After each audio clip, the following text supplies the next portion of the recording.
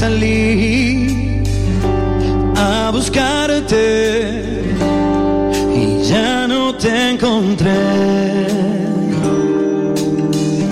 Alguien me dijo que partiste de la estación hacia el sur y de tus ojos caían lágrimas de amor, y al despertarme sentí que ya no estabas allí. Si alguien pudiera saber, yo siento que en este momento una grieta se abre en mí. Sé que yo ya te perdí, y esa historia de amor que nos unía a los dos murió. Y si la vida nos separa, no importa nada, esto fue amor y nada más.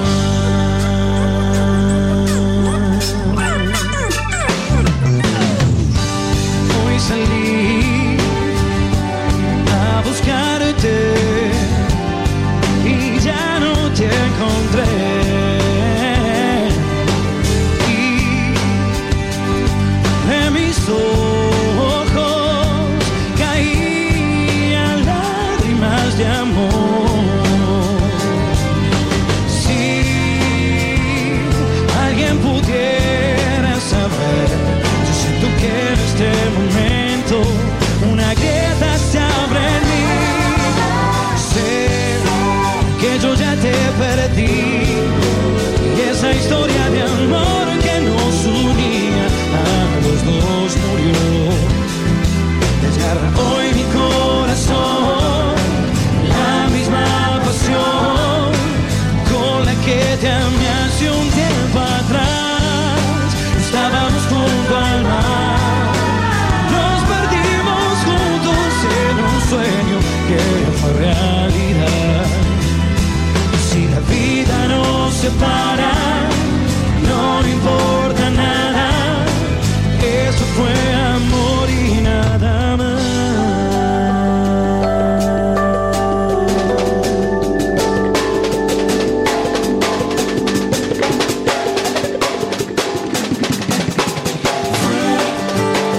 Amor y fue amor, amor y nada más. Fue amor y fue. Muy buenos días, hermanos, muy buenos días, hermanas, muy buenos días a toda la gran familia israelita. Bienvenido a otro episodio de nuestro programa Apocalipsis Afro-Latino. Estamos aquí este jueves, el 13 de abril y 2017. El año es, estamos aún estudiando el libro de Apocalipsis en el capítulo 11. En la última transmisión quedamos habiendo terminado el versículo 11 también, Apocalipsis capítulo 11, versículo 11. Y entonces ahorita vamos entrando en versículo 12. A ver qué tenemos. Solo voy a leer versículo 11 como para una brevísima recapitulación de la última transmisión. Entonces ahí tenemos: pero después de 3 días y medio entró en ellos el espíritu de vida enviado por Dios, y se levantaron sobre sus pies, y cayó gran temor sobre los que los vieron. Entonces esto nosotros ya leemos ayer, o no ayer, anteayer, perdón, el día de martes, sobre el proceso que está ocurriendo en este momento, y como las actividades que contribuyen a ese proceso, programas que usted está escuchando en este momento y otros programas como este, personas en las varias calles, en las varias avenidas de los Estados Unidos. Hay en Inglaterra están haciendo lo mismo, en Holanda también, América Latina, aquí en Guatemala. O sea, digamos, la expansión, la difusión de la palabra del Señor, que tiene el efecto de resurrección cultural, como he explicado. Esto es lo que, o sea, proféticamente, ¿dónde quedamos? ¿Dónde quedamos? Es exactamente entre versículos 11 y 12. Nosotros estamos, el Espíritu del Señor enviado, del Señor Altísimo, está entrando en nosotros en forma de este conocimiento, en forma del conocimiento de la verdad de la Biblia. Y no solamente el conocimiento, sino la adherencia. Cuando dicen, y se levantaron sobre sus pies, esto se refiere a la adherencia al conocimiento. ¿Cuál conocimiento? De quiénes somos nosotros. De que nosotros somos, de que los llamados indios, los llamados negros, los descendientes de las varias civilizaciones indígenas de las Américas, y los descendientes de los llamados africanos, los esclavos transportados desde el otro lado del mundo. Nosotros somos los descendientes de las 12 tribus de Israel originalmente. Entonces, la adherencia quiere decir la obediencia a las leyes, a los mandamientos, a los estatutos, o sea, lo que en la forma que mejor podamos, porque nosotros estamos también, o sea, como somos esclavos, no quedamos en la posición de, digamos, de realizar las leyes, algunas de las leyes, pero en cuanto al comportamiento propio, en cuanto al comportamiento propio, el poder de escoger, nosotros tenemos sí ese poder de determinar en cuáles actividades vamos a participar, en cuáles entre todas las actividades vamos a rechazar. Y en el obedecimiento, la obediencia de las leyes, esto está determinado nuestro comportamiento por la obediencia de las leyes, algunas prohibiciones y otras libertades que tenemos. Entonces, aquí en versículo 12 dice, y oyeron una gran voz del cielo que les decía, subid acá. Y subieron al cielo en una nube, ¿listo? Y sus enemigos los vieron. Es una cosa que va a ocurrir y todo el mundo va a presenciar, será testigos todo el mundo. Entonces, lo que quiero tomar tiempo, y a la verdad no sé cuánto tiempo sea, porque obviamente va a haber todo el episodio. Vamos a escudriñar en este momento, o empezando a partir de ahora, ¿cuáles son las nubes? Porque esto no es la primera vez que estamos leyendo de las nubes. Hemos leído de las nubes que Cristo habló sobre las nubes. Pablo también habló sobre subiendo como en una gran nube para estar para siempre con el Señor. Entonces, lo que hay una frase, no una frase, es un término. Han dado un nombre a ese fenómeno. Lo que nosotros estamos leyendo aquí en versículo 12 es lo que se llama para nosotros la salvación. Está hablando en la manera a la cual vamos a estar salvos. O sea, ¿cómo va a manifestar la salvación? Esto es, vamos a escuchar alguna cosa que será la voz del Señor Altísimo. Como habla sobre la trompeta también, vamos a leer de esto. Y todos los escogidos, como Cristo, ¿sabes una cosa? Ahorita mismo, vamos a... ¿cuál será? Vamos a empezar con Mateo, los evangelios. Mateo capítulo 24. Algunos, vamos a empezar con Mateo. También se encuentra la misma profecía en Lucas, creo. Pero vamos a empezar con el primer de los 4 evangelios. Entonces vamos atrás, vamos a quedar obviamente en el Nuevo Testamento, pero el primer libro del Nuevo Testamento, que es Mateo. San Mateo, dije capítulo 24, eso es. Y vamos a empezar, déjame ver. Hablando, déjame ver. Capítulo 24. Vamos a empezar,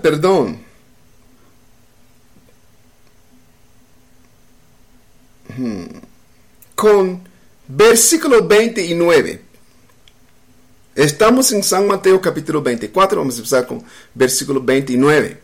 Y dicen, inmediatamente después de la tribulación de aquellos días, el sol se oscurecerá, y la luna no dará su resplandor, y las estrellas caerán del cielo, y las potencias de los cielos serán conmovidas.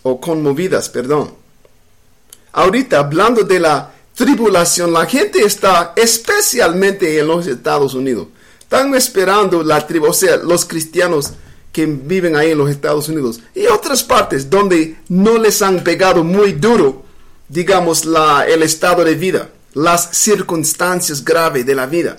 Ellos están aún esperando, dicen, un periodo de 7 años de tribulación o 3 años y medio, algo así de tribulación. Porque están confundidos en las profecías y no saben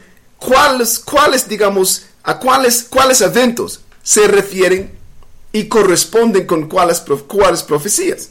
Entonces ellos hablan sobre un periodo de 7 años de tribulación. ¿Sabes una cosa?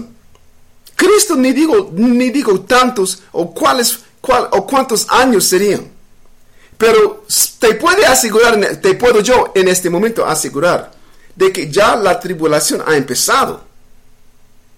La tribulación no es designada para una región del mundo en particular.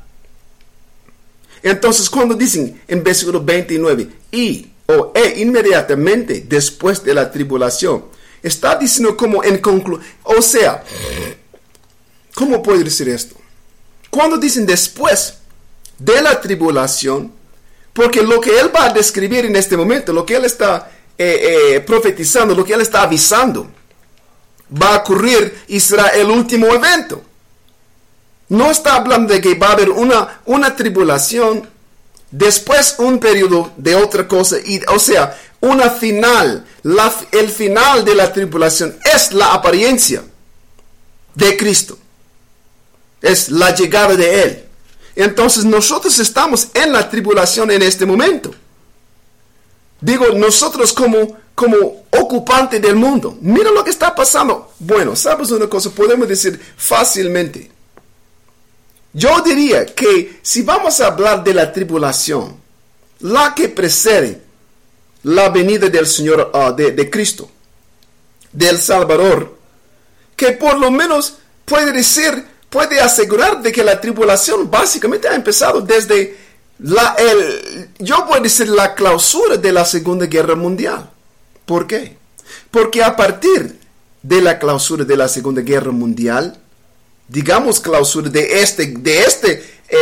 aquella o aquel conflicto, pero inmediatamente empezó una cadena de guerras en las cuales ha participado los Estados Unidos en cada uno de ellos. Si no directamente con tropas, por lo menos con entrenamiento, capacitación y financiamiento para otros militares, como en la Revolución China, la Revolución Popular Chinesa. Y de ahí, o sea, los años 45, cuando ellos, ¿quiénes fueron que ellos eliminaron? Chiang Kai-shek fue un representante de la gente allí. O sea, fue un representante, voy a decir, democrático. Tenía otro comunista, como Mao Zedong. Y fue los Estados Unidos, o sea, digamos, su sector industrial y financiero. Digo industrial porque fueron ellos que proveyeron a ambos lados, al lado comunista y al lado democrático, con sus armas y capacitación, y para asegurar que ganara quien ellos quisieran ganar, ellos equiparon a los comunistas, obviamente con más dinero y un nivel, digamos, una clase de armas más sofisticadas para poder ganar. Pero lo que pasa, ¿qué pasa cuando? Porque siendo financiada la guerra, ambos lados, el bloque, voy a decir, comunista y el bloque democrático, cuando uno vence, este victor tiene que honrar la deuda, no solamente la deuda propia, sino la deuda del vencido también. Esas son las condiciones de financiamiento internacional para asegurar de que los financiadores consigan sus dineros y las cosas, o sea, sus pagos de ambos lados. Quien gana, quien vence, no solamente paga y honra su propia deuda, sino la del enemigo que venció. Entonces, a partir de esta guerra, ¿qué siguió después?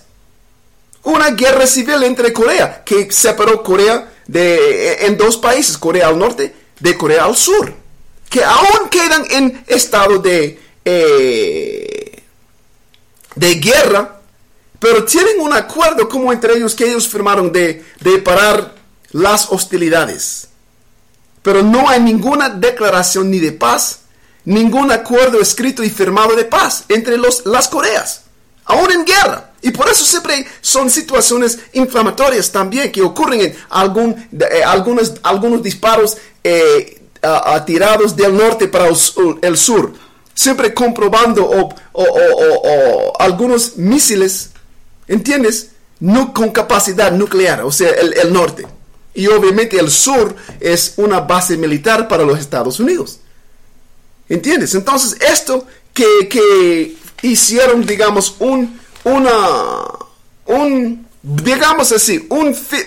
firmaron un acuerdo de temporalmente dejar de disparar. Pero sigue en estado de guerra las Coreas. Entre el año 50 y 53 fue firmado ¿cómo se llama cuando ya los dos participantes se acuerdan de parar? Y ni entraban en negociaciones.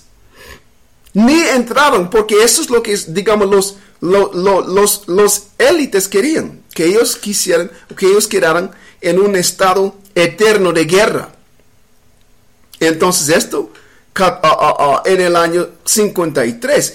Pero inmediatamente y durante ya estaban empezando a semillar o ¿cómo se llama? A plantar las semillas de guerra en Vietnam. Acuérdese de esto. O sea, estoy hablando de, cuando habla de la tribulación, está hablando de esto, de guerra, de sufrimiento, de altas tasas de muerte, de mortalidad en el mundo por las guerras. Y no solamente, o sea, y las guerras también traen enfermedades, traen algunas otras, digamos, situaciones catastróficas iniciados por la guerra. Son como consecuencias y efectos secundarios de la guerra.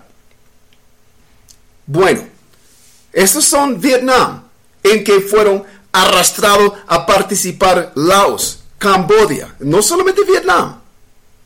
Entonces de ahí, eso terminó en el año ¿qué? En el año de los 70. En la década 70. Pero mientras esto iba terminando, ya iban financiando y equipando para las revoluciones centroamericanas y suramericanas. Lo que ocurrió en Chile, lo que ocurrió en Nicaragua, aquí en Guatemala, que había empezado desde los años 50 también. El Salvador, o sea, todas las revoluciones y guerras civiles centroamericanas y suramericanas, financiados, equipados, y, o sea, por los Estados Unidos y otros países del primer mundo, o sea, países europeos. Esto ha sido la gran tribulación que el mundo está esperando, o por lo menos ahí en los Estados Unidos están esperando. Los Estados Unidos es la última parada de la tribulación, vas a ver. Es la última parada. Si estamos en un bus viajando en el camino hacia la tribulación, ya hemos pasado por las otras paradas. América Latina ya fue uno de las paradas más recientes. Pero las revoluciones también en el Medio Oriente, que ahorita está, digamos, tomando prioridad en la atención mundial. Lo que ocurrió empezó en el año, ni puedo decir esto, porque esto a la verdad empezó en los años 50. O sea, lo que iba a mencionar en Irán, la revolución en Irán, en que fue instalada es como el Shah de Irán por los Estados Unidos.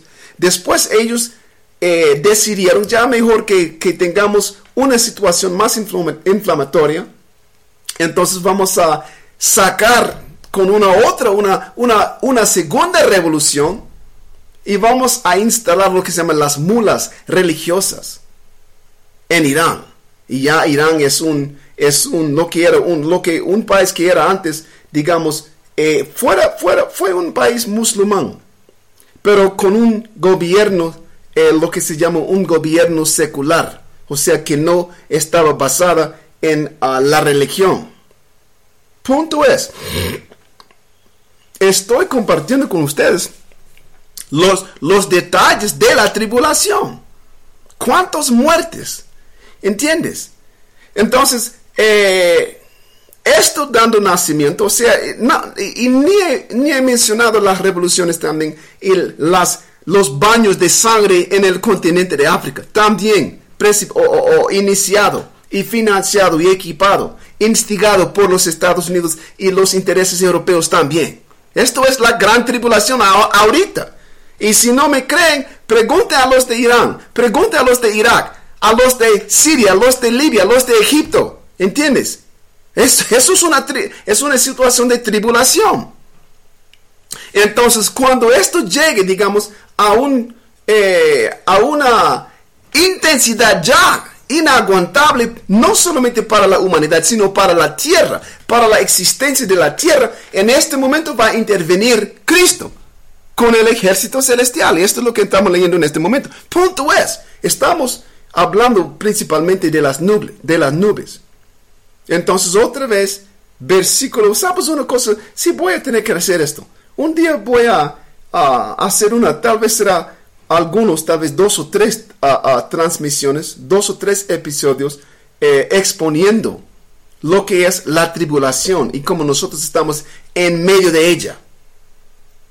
Estamos en medio, o sea, solamente es un asunto de intensificarse aún más, que las condiciones que ya son intensas se ponen aún más severas. Entonces aquí estamos en versículo 29, Mateo capítulo 24. E inmediatamente después de la tribulación de aquellos días, el sol se oscurecerá. Está hablando ¿qué? De las condiciones de guerra.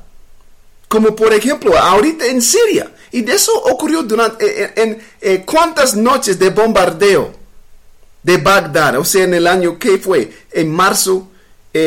Ya hace como 14 años, el mes de marzo del año de 2003, cuando ya después de haber entrado con una coalición de 30 y algunos más países, o sea, 30 y pico, 38, 37 países, con una coalición, el presidente Bush, el primero, en 91, dejaron Saddam Hussein allá, solamente invadieron para que él saliera de Kuwait. Se acuerde de esto. Entonces ya regresó el hijo Bush durante su presidencia. ¿Para qué? Para descabezar, voy a decir, destronar Saddam Hussein. Y desde entonces el país ha sido un infierno. Irak es un infierno. Y ahí puede decir entregada, servicio, o sea, servido, la democracia. Servida, ¡pa! Ya sellada la factura, ¡pa! Democracia está aquí. Así es.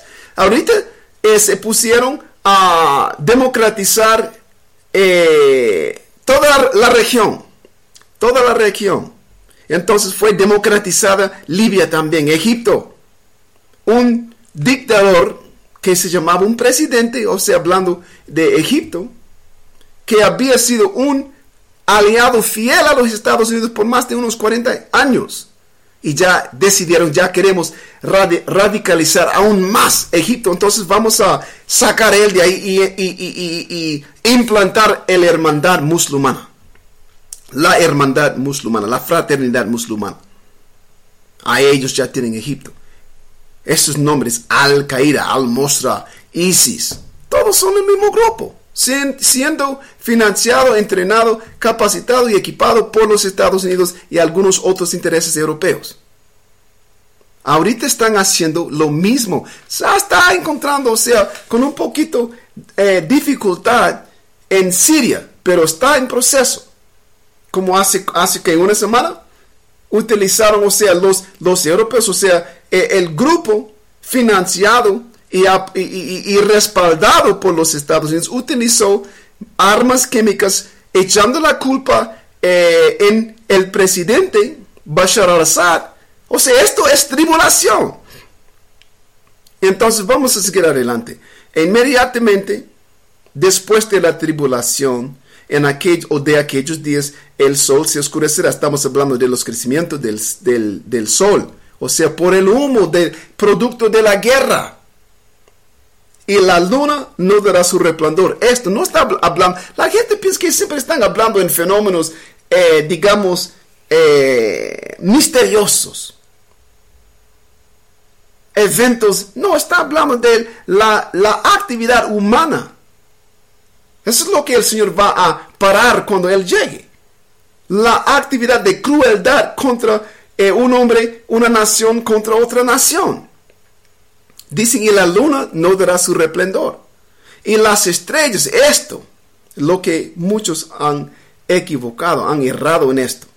Cuando dicen, y las estrellas caerán del cielo, y las potencias de los cielos serán conmovidas. Ellos piensan que están hablando de los luminares, como los entrenadores, como los de entretenimiento, los actores, las actrices, cantantes, autocantores, cosas así, o personas así, personajes así. No está hablando de ellos.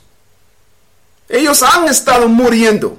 Siempre hay, o sea, eso es parte de cuando cada vez como hace ayer, un comediante, hermano de un comediante famosísimo, Charlie Murphy, falleció ayer a los 50 y algo años, 53, 57 años.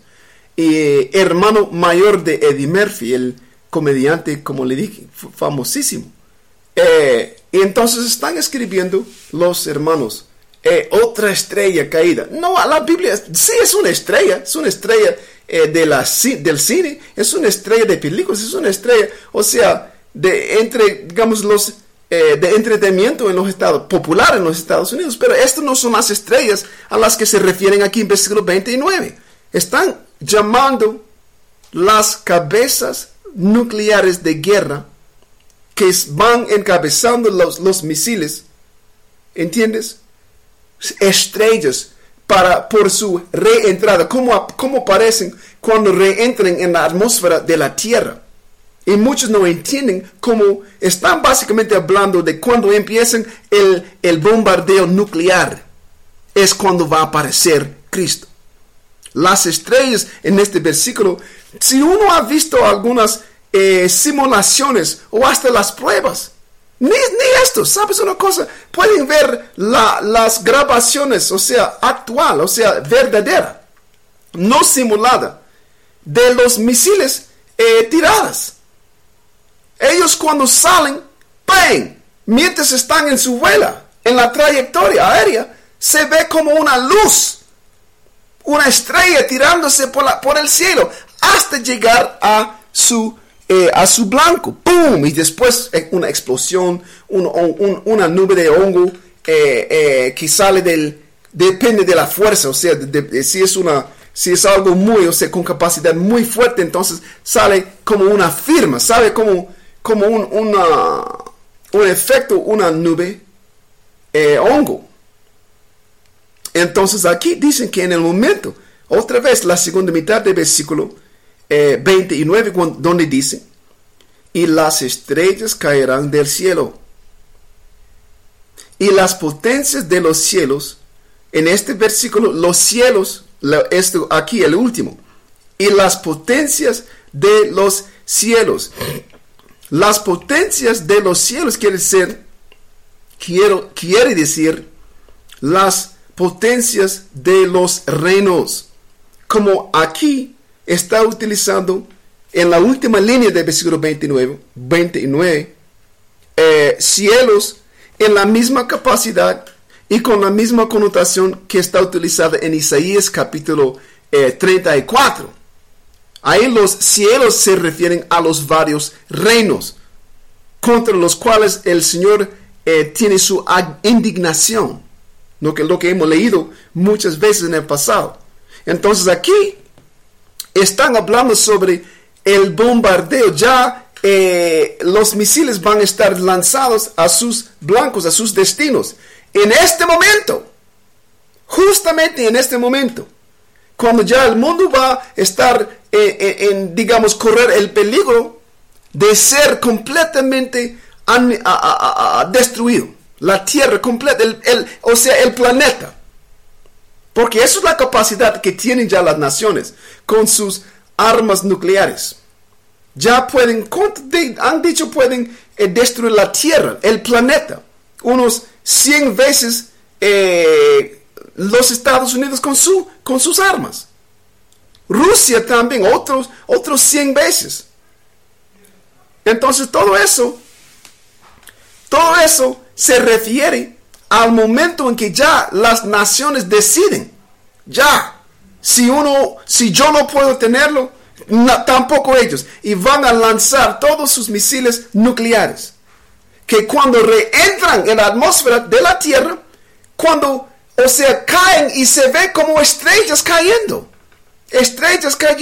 del cielo. Esto es, no están hablando de un maldito actor, de un desgraciado deportista.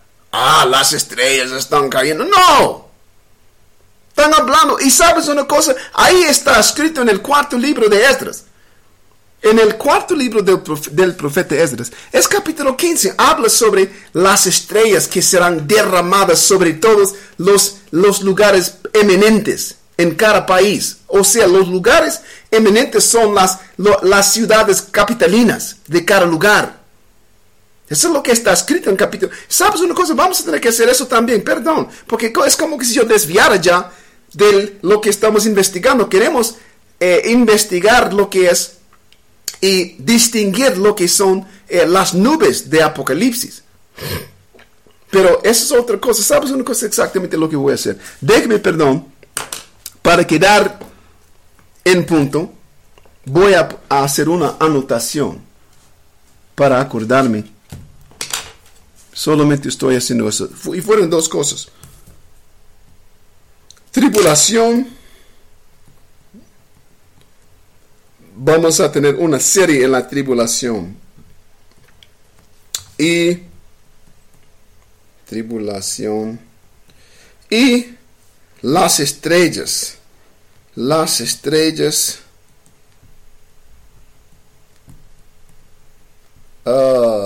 Caerán.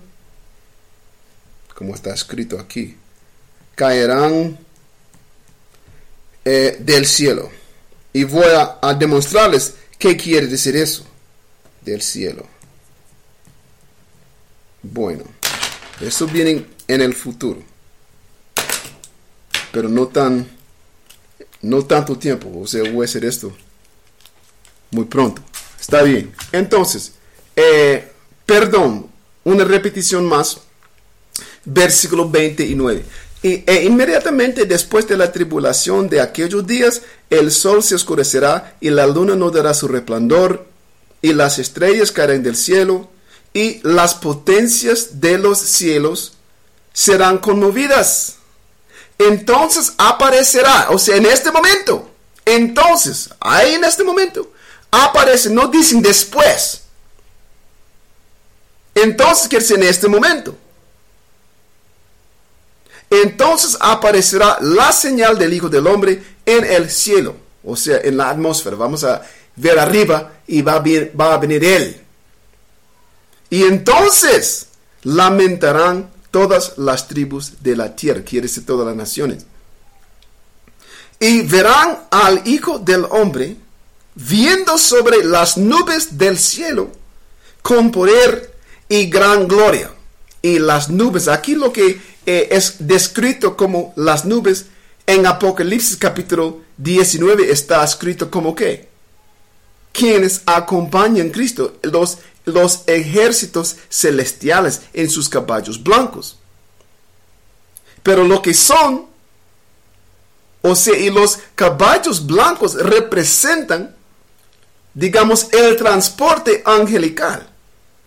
El transporte angelical siempre son descritos bíblicamente como torbellinos. O sea, carros. Vamos a leer esto, porque estamos ya describiendo eso, estamos descifrando esto.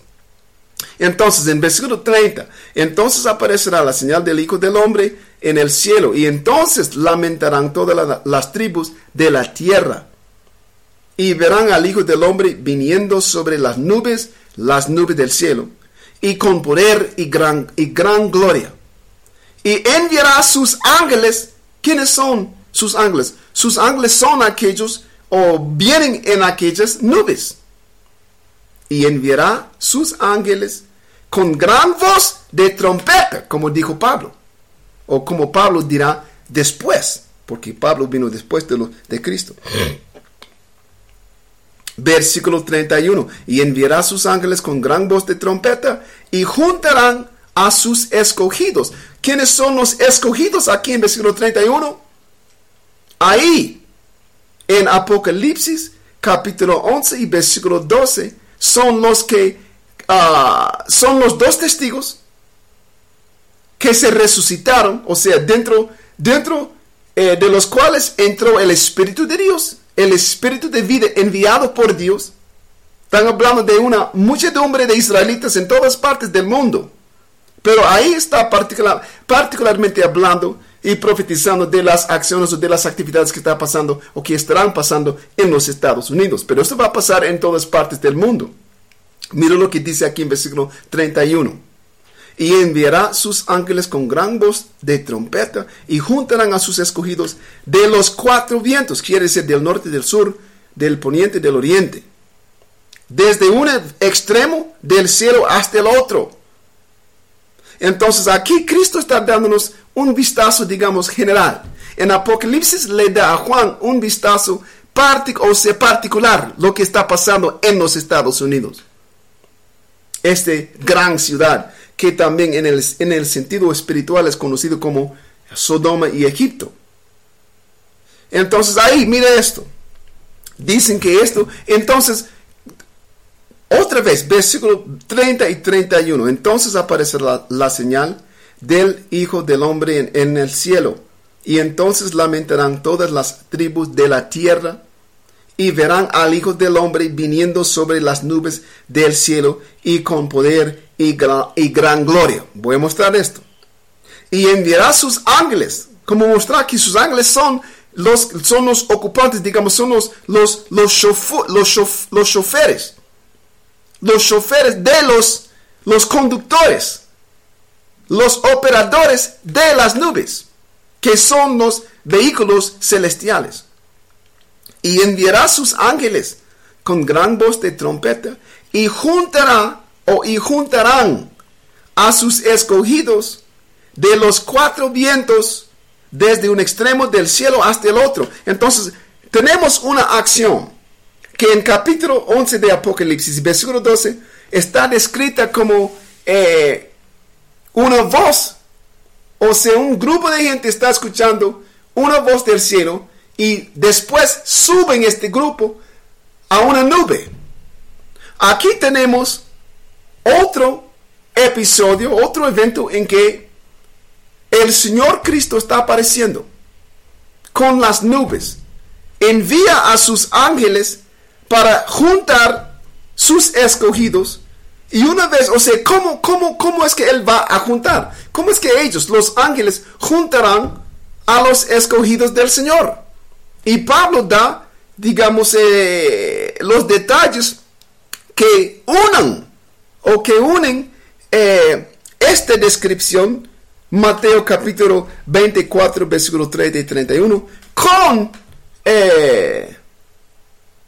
con Apocalipsis capítulo 11 y versículo 12. Entre ellos tienen otra profecía del mismo evento y que sirve como, es como que si hubieras, o esto fuese o fuera un enlace perdido. ¿Entiendes? Que sirve para unir ambos los relatos proféticos. Entonces vamos ahí, y esto es, yo te digo, un momento, estamos en Mateos, pero vamos para Tesalonicenses. Entonces, tú sabes que Tesalonicenses es una de las muchas cartas de San Pablo. Ahí estamos, vamos a 1 Tesalonicenses. Es la primera carta de Pablo a los tesalonicenses. Capítulo 4. Y él habla sobre la venida del Señor. Entonces vamos a empezar con versículo 13. Es capítulo 4, 1 Tesalonicenses, capítulo 4 y versículo 13, que dicen: tampoco queremos, hermanos, que ignoréis, o sea, que tú seas, o que tú quedes sin esta información. Eso es lo que es la ignorancia, de quedar sin alguna información. Por ejemplo, en cuanto a la computación, digamos, y muchas otras cosas, yo soy ignorante. Me quedo sin la información. Yo me quedo no capacitado para realizar algún trabajo como de electricista. Soy ignorante. Entonces, es una cosa que Pablo quiere sacar este grupo de la ignorancia de este evento. Versículo 13, otra vez.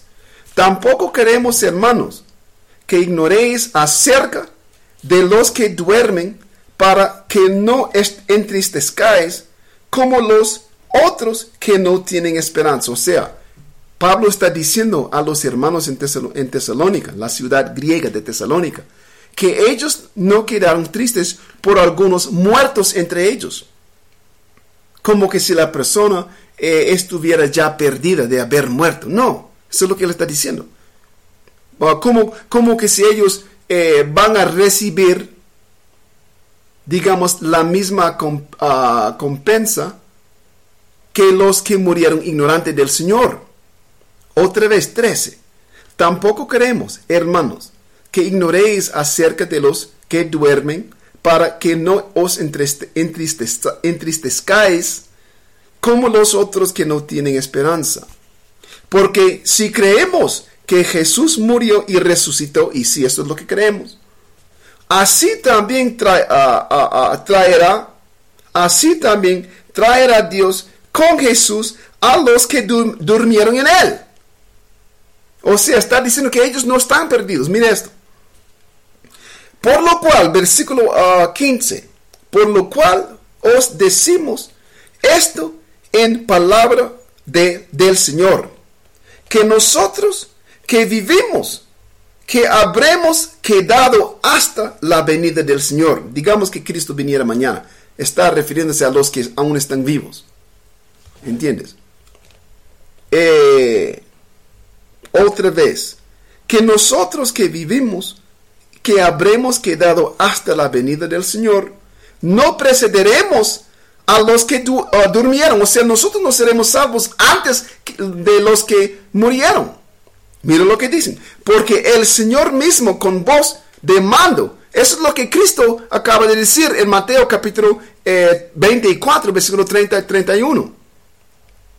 Porque el Señor, estamos en versículo 16, porque el Señor mismo con voz de mando, con voz de arcángel y con trompeta de Dios, exactamente lo que Cristo dijo, es trompeta, descenderá del cielo y los muertos en Cristo resucitarán primero. Luego nosotros los que vivimos, los que hayamos quedado, seremos arrebatados juntamente con ellos, o sea, con los muertos ya resucitados. Otra vez, versículo 17. Luego nosotros los que vivimos, los que hayamos quedado, seremos arrebatados juntamente con ellos en las nubes para recibir al Señor en el aire. Entonces, la nube entre la cual entraron los testigos de Apocalipsis capítulo 11, versículo 12. Es ellos en Mateo capítulo 24, versículo 30, donde dicen que entonces aparecerá la señal del Hijo del Hombre con las nubes en el aire. Las nubes son, digamos, voy a decir, si son los vehículos, es el fenómeno, ¿entiendes? Son los vehículos entre los cuales subirán los escogidos. Los escogidos de Mateo capítulo 24, versículo 31, son aquí los que mueren y los que viven los santos que han muerto en Cristo y los que aún vivan cuando Él regrese. Ellos son los escogidos de Mateo capítulo 24 y versículo 30 y 31. Y son los dos testigos de Apocalipsis capítulo 11 y versículo 12. Subiendo y entrando en las nubes. Las nubes son los vehículos celestiales que ignorantemente hoy la gente se refiere a los O.V.N.I.s. Los O.V.N.I.s. Y la nube no es la única, digamos, designación que utiliza la Biblia para describir o para llamar estos. Llevan muchos nombres, muchas designaciones, llevan las nubes. Las nubes es tal vez uno de los más populares. Pero otra vez, vamos a leer esto, versículo 16 y 17. Estamos en 1 Tesalonicenses, capítulo 4, versículo 16 y 17. Porque el Señor mismo, con voz de mando, con voz de arcángel, y con trompeta de Dios descenderá del cielo, y los muertos en Cristo resucitarán primero. Luego nosotros, los que vivimos, los que hayamos quedado, seremos arrebatados juntamente con ellos en las nubes para recibir al Señor en el aire. Y así estaremos siempre con el Señor. Ahí estamos. Las nubes son ¿qué? Las nubes son, digamos, el fenómeno que son los instrumentos en la mano de Dios, voy a decir así, por medio de los cuales el Señor va a realizar la salvación de nosotros. Vamos a estar, entonces, porque lo que va a estar ocurriendo en la tierra, no habrá escape para ninguno en la tierra. La única manera es de escapar la tierra hasta que termine lo que el Señor está haciendo ahí.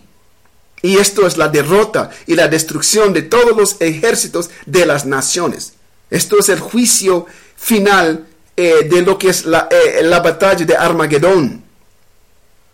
¿Entiendes? Entonces ya, quería mostrarle esto. Vamos a leer aún más ya sobre ¿sabes una cosa? Ya regresamos a los evangelios. Ya hemos leído Mateo capítulo 24. Ahorita quiero leer otro relato según San Lucas. Vamos a San Lucas. Déjame ver. Sí, no. Vamos primero a regresar a Mateo. No hemos terminado en Mateo. Vamos a San Mateo. Otra vez capítulo 24. San Mateo capítulo 24. Terminamos leímos versículo 29 a 31. Ahorita vamos a adelantar en el mismo capítulo. Vamos a adelantar de versículo 31 a 37. Porque él va a describir cuál será. ¿Sabes una cosa? Vamos a empezar otra vez con 30. San Mateo capítulo 24, versículo 30. Entonces aparecerá la señal del Hijo del Hombre en el cielo. Y entonces lamentarán todas las tribus de la tierra y verán al Hijo del Hombre viniendo sobre las nubes del cielo con poder y gran gloria. Y enviará sus ángeles con gran voz de trompeta y juntarán a sus escogidos de los cuatro vientos desde un extremo del cielo hasta el otro. O sea, en todos los países, en todas las regiones del mundo, tienen sus santos esparcidos. Y van a recoger ellos de todos los lugares donde sus descendencias, sus antecedentes, sus antepasados, fueron esparcidos. Ahorita avanzamos a versículo 37 y él va a dar, digamos, detalles sobre cómo esto va a ocurrir. ¿Cuál será, digamos, el fenómeno cuando acontezca? Versículo 37. Mas como en los días de Noé, así será la venida del Hijo del Hombre. Estamos en Mateo capítulo 24 y versículo 37. Dice 38. Porque como en los días antes del diluvio estaban comiendo y bebiendo, casándose y dando en casamiento, hasta el día en que Noé entró en el arca. O sea, hablando sobre las actividades de la vida, la corriente de la vida.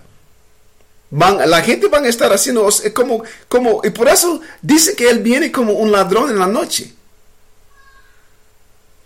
Entre toda la calamidad que está ocurriendo, entre toda la tribulación y la angustia que está ocurriendo, aún van a seguir en marcha la corriente de la vida.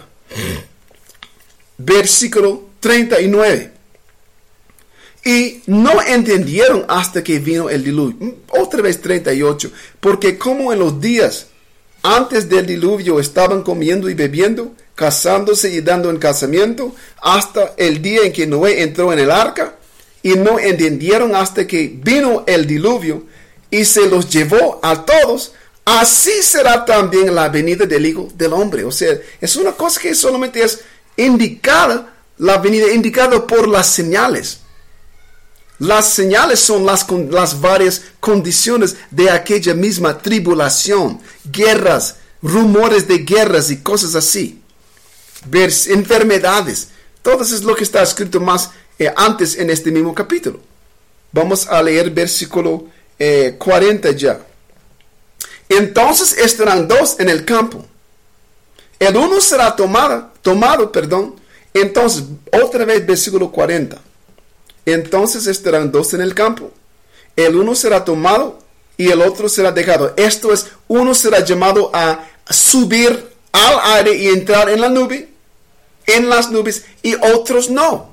O sea, personas con las cuales tú estás trabajando, tú estás hablando en dado momento. Y de repente tú vas a ver o alguien te va a ver, ojalá que tú seas quien la gente vea subiendo. De repente tú vas a empezar a subir dentro de la casa. Vas a estar hablando, cocinando y después de repente subiendo vos. Y traspasando, o sea, el techo. ¿Entiendes? Esto es lo que vas a ver. Esto es lo que él está describiendo. Y otros, digamos que fue una persona en una casa, 2, 3 personas, una familia de como 15, una casa de 15 ocupantes. De los cuales solo 3 estaban haciendo todo posible para observar las cosas del Señor. Ya habían aprendido que son israelitas, estaban ya con toda su fuerza obedeciendo las leyes, observando las cosas que se podían observar.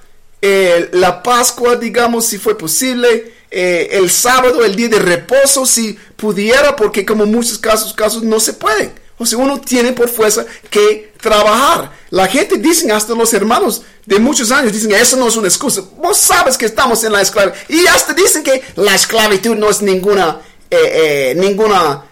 justificación de no observar el día de reposo. La esclavitud es lo que es el castigo. Y cuando uno es un esclavo, no tienen poder sobre su propio cuerpo. Por eso se llama esclavitud. Son estúpidos. O sea, como dicen, no importa la esclavitud. Si tú eres esclavo, tú trabajas cuando el amo o cuando el patrón dicen que trabaje. Entonces, los que han hecho todo su esfuerzo para observar en la capacidad, en la mayor capacidad que puedan, entonces ellos, digamos, de este caso de 15 personas, los 15 ocupantes, solo 3 han estado observando y sinceramente realizando lo que pudieran. Los otros 12 van a ver estos 3 como películas muestran como gente desapareciendo. O sea, vos estás hablando con alguien conduciendo y de repente vos conduciendo y la persona que está sentada a la par de vos desaparece y queda su ropa ahí en el asiento. Eso es lo que muestran en las películas que corresponden con este evento. Las películas en naturaleza religiosa también van mostrando como pilotos de aviones. Ya el avión va en caída, porque el piloto desapareció ahí, nada más que su ropa, su traje de piloto para la aerolínea United. Y se desapareció el piloto y el copiloto está ahí. ¿Qué pasó? Ahí viendo la ropa, hasta la gorra. No, esto no es. El otro, digamos, el copiloto va a ver el piloto flotando para otro vehículo que está volando.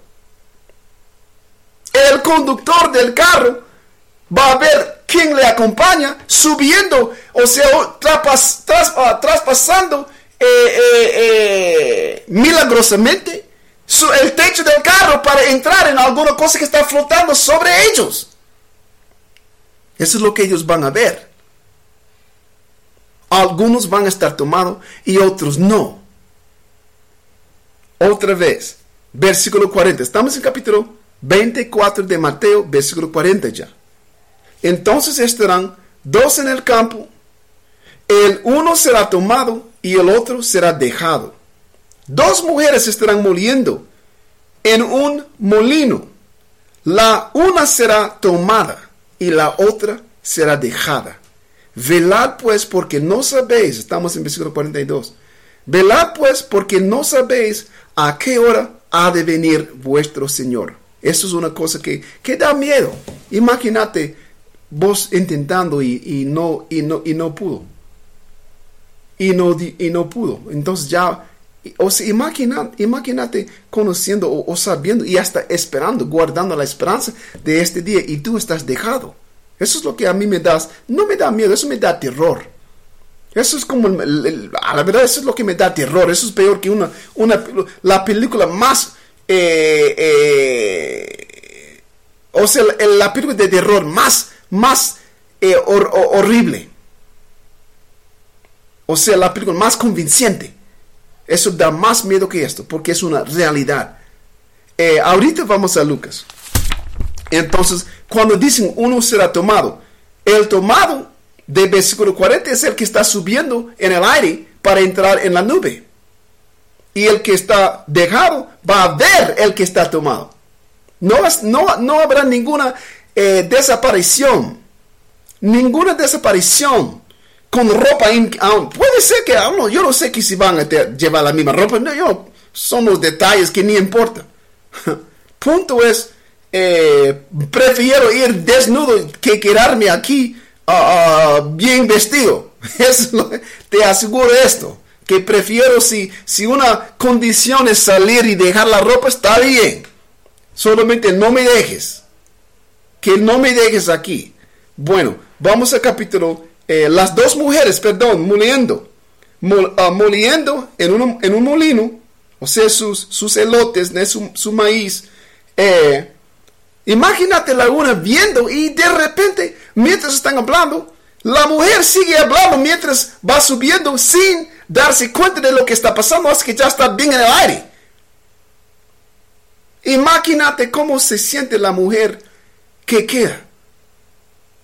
Y por eso Cristo dijo, velad pues, Versículo 40. Velar no quiere decir simplemente estar vigilando, que no solamente está mirando, está hablando. Velar quiere decir que cuando uno está desvelado, está diciendo que esté consciente, que te comportes en la forma que te asegure que vos seas tomado y que no quedes aquí. Eso es lo que quiere decir. Velar no en el sentido simplemente de estar mirando. Ahí viene, pero tú no has hecho ninguna cosa para asegurar o para poder convencer al Señor de tu sinceridad, que tú quieres ser salvo. Velar no quiere decir simplemente que ve, que observar. Quiere decir que se comporte, que participe en la divulgación de la palabra, del evangelio, de esta esperanza que estamos guardando hasta la venida de Él. Ahorita estamos aún hablando de las nubes. Déjame ver, vamos para Lucas. Lucas es capítulo 17. Pero no sé si menciona las nubes ahí, vamos a ver. En Lucas, capítulo 17, sí, no dice.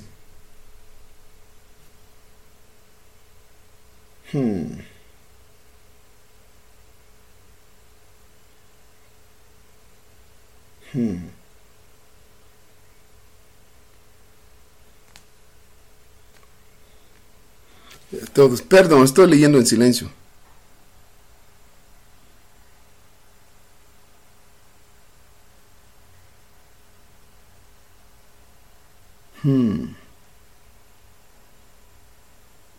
Bueno, no dicen, pero ¿sabes una cosa? Vamos a leerlo de todos modos.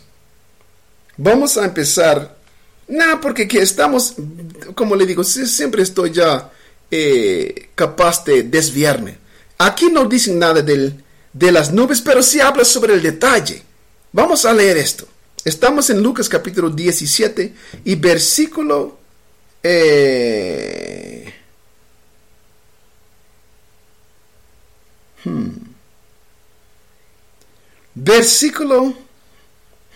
perdón, no sé dónde quiero empezar.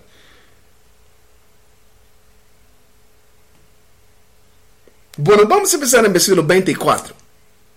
Es en capítulo 17 de Lucas y versículo 24, porque como el relámpago que al fulgurar resplandece desde un extremo del cielo hasta el otro, así también será el Hijo del Hombre en su día. O sea, como un relámpago. Está hablando básicamente que esa cosa va a ser global. Va a ser desde un extremo de la tierra hasta el otro. Versículo 25. Pero primero es necesario que padezca, o sea, él mismo, mucho, y sea desechado por esta generación. Como fue en los días de Noé, así también será en los días del Hijo del Hombre, o sea, antes de la venida de él. Versículo 27. Comían, bebían y se casaban y se daban en casamiento hasta el día en que entró Noé en el arca y vino el diluvio y los destruyó a todos. Asimismo, como sucedió en los días de Lot, o sea, en la destrucción de Sodoma. Comían, bebían, compraban, vendían, plantaban y edificaban, o sea, la misma actividad de la corriente de la vida. Mas el día en que Lot salió de Sodoma, llovió del cielo fuego y azufre y los destruyó a todos. Así será el día en que el Hijo del Hombre se manifieste. O sea, va a llover fuego y azufre de los cielos. Versículo 31. En aquel día, y eso es la razón por la que tienen que estar subiendo los escogidos, porque lo que va a estar pasando en la tierra, no hay ningún lugar, no hay ninguna región donde se puede escapar. Los escogidos, y esto no quiere decir tampoco que la tierra va a quedar sin sobreviviente. La tierra va a estar lleno de sobrevivientes, pero en condiciones peor que lamentables. En condiciones peores que lamentables. O sea, entonces el Señor está rescatándonos no solamente de la destrucción venidera, sino de las, digamos, de la situación en que los sobrevivientes están dejados. O sea, los que van a tener que enfrentar las consecuencias de tal destrucción. El Señor nos está quitando de esta pena también. No solamente se trata del escape, sino también en todo sentido se llama salvación. Imagínate esto, cuando colapsa, cuando desplome todo el sistema social, todo el sistema financiero, todo el sistema civil, o sea, la obediencia a las leyes y el comportamiento civil, todo esto. Cuando ya las necesidades de comida y cosas así ya no están, agua potable y comida, la gente se van a ponerse tan miserable que hasta que ya va a entrar en el canibalismo. Vas a ver. Bueno, obviamente, ojalá que no vayas a ver.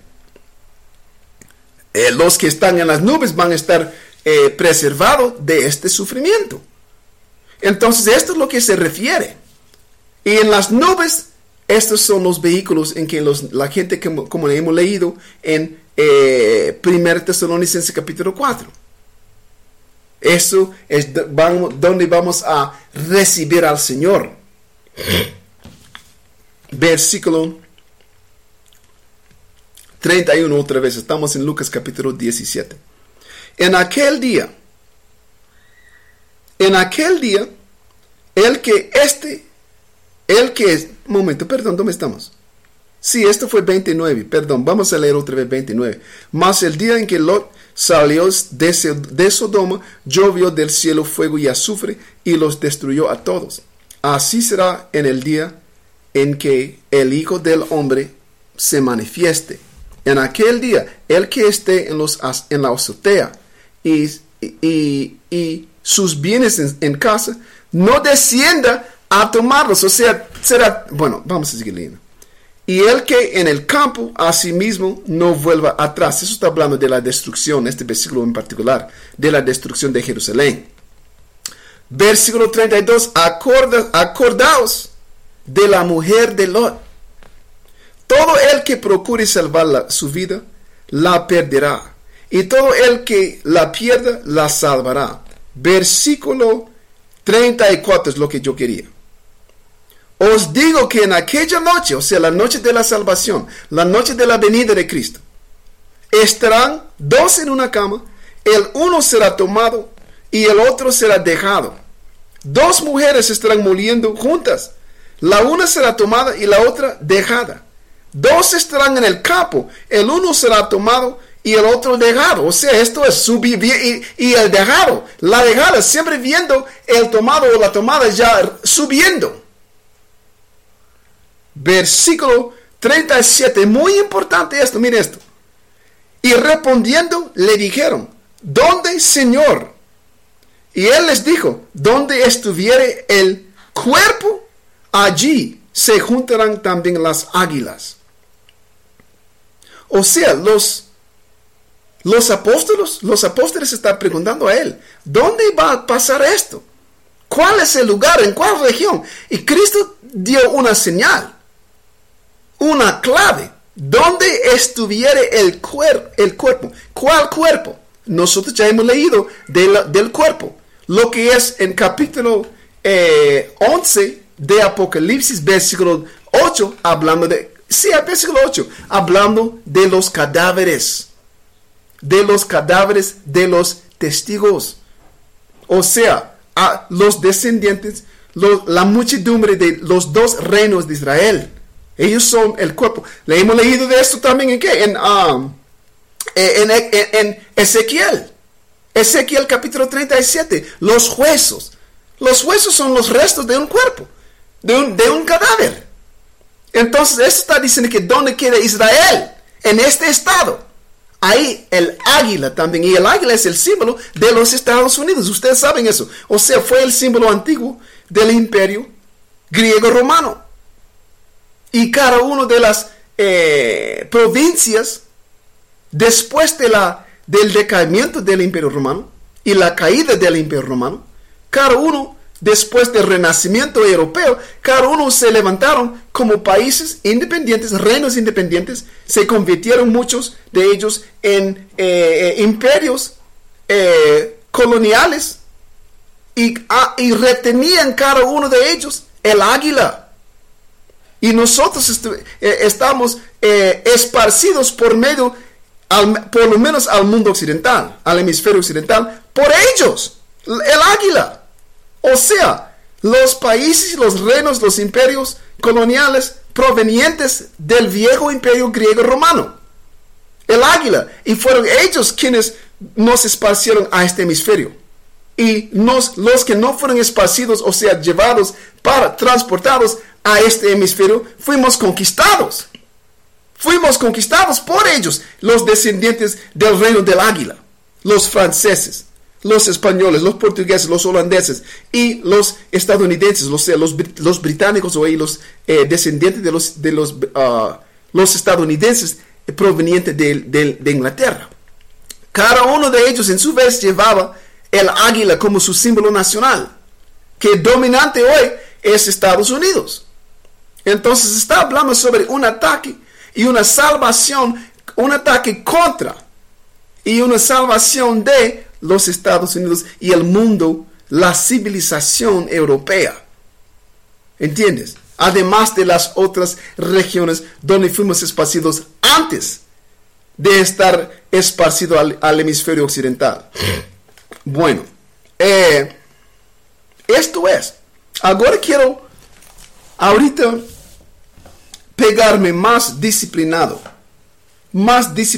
en el sentido de que sobre las nubes. Voy a mostrar. En el Antiguo Testamento habla mucho de una nube que siguió Israel. Que guió a Israel en la salvación de Egipto. Y fue un gran, lo que la gente llamaría un gran ovni, o eso es lo que fue. No fue ese, digamos, el fenómeno atmosférico que nosotros reconocemos atmosféricamente, climáticamente, como una nube. Es una señal, es una clave, está hablando en parábolas. Fue un vehículo del tamaño como, por ejemplo, ¿quién no ha visto? Hace muchísimos años, ya hicieron una segunda parte. Me refiero a esa película que se llama Día de Independencia. Cuando el mundo fue invadido por algunas fuerzas alienes del espacio. Y ellos tenían en esa película sus, digamos, naves espaciales. Los que se aproximaron a la Tierra eran el tamaño de una ciudad. O sea, ellos desplegaron estas naves sobre cada ciudad capitalina. Cada ciudad capital. O sea, hubo uno encima completamente de Los Ángeles. Otro encima de Nueva York. Otro encima de que fue Washington D.C. sobre la Casa Blanca. Y al otro lado del Atlántico, sobre como las ciudades capitalinas europeas, de París, de Londres. ¿Quién se acuerda de esa película? Ellos son las nubes.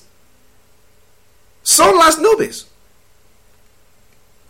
Bueno, y habla Daniel sobre aquel mismo día. O sea, ¿quién no se acuerda de lo que pasó? Ellos tuvieron una cuenta contando para atrás para un ataque.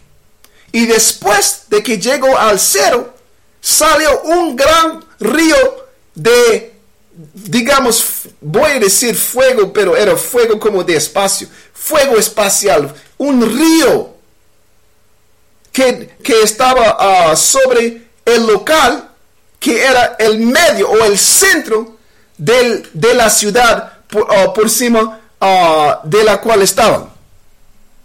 ¿Entiendes? O sea, el nave especial que quedó en el cielo, sobre Los Ángeles, estaba en el punto justamente en medio de la ciudad de Los Ángeles. Yo conozco ese lugar. El Biltmore Hotel era. Eso es en el centro de Los Ángeles, el centro viejo de Los Ángeles. El Biltmore Hotel. Ahí en Nueva York conozco ese lugar también.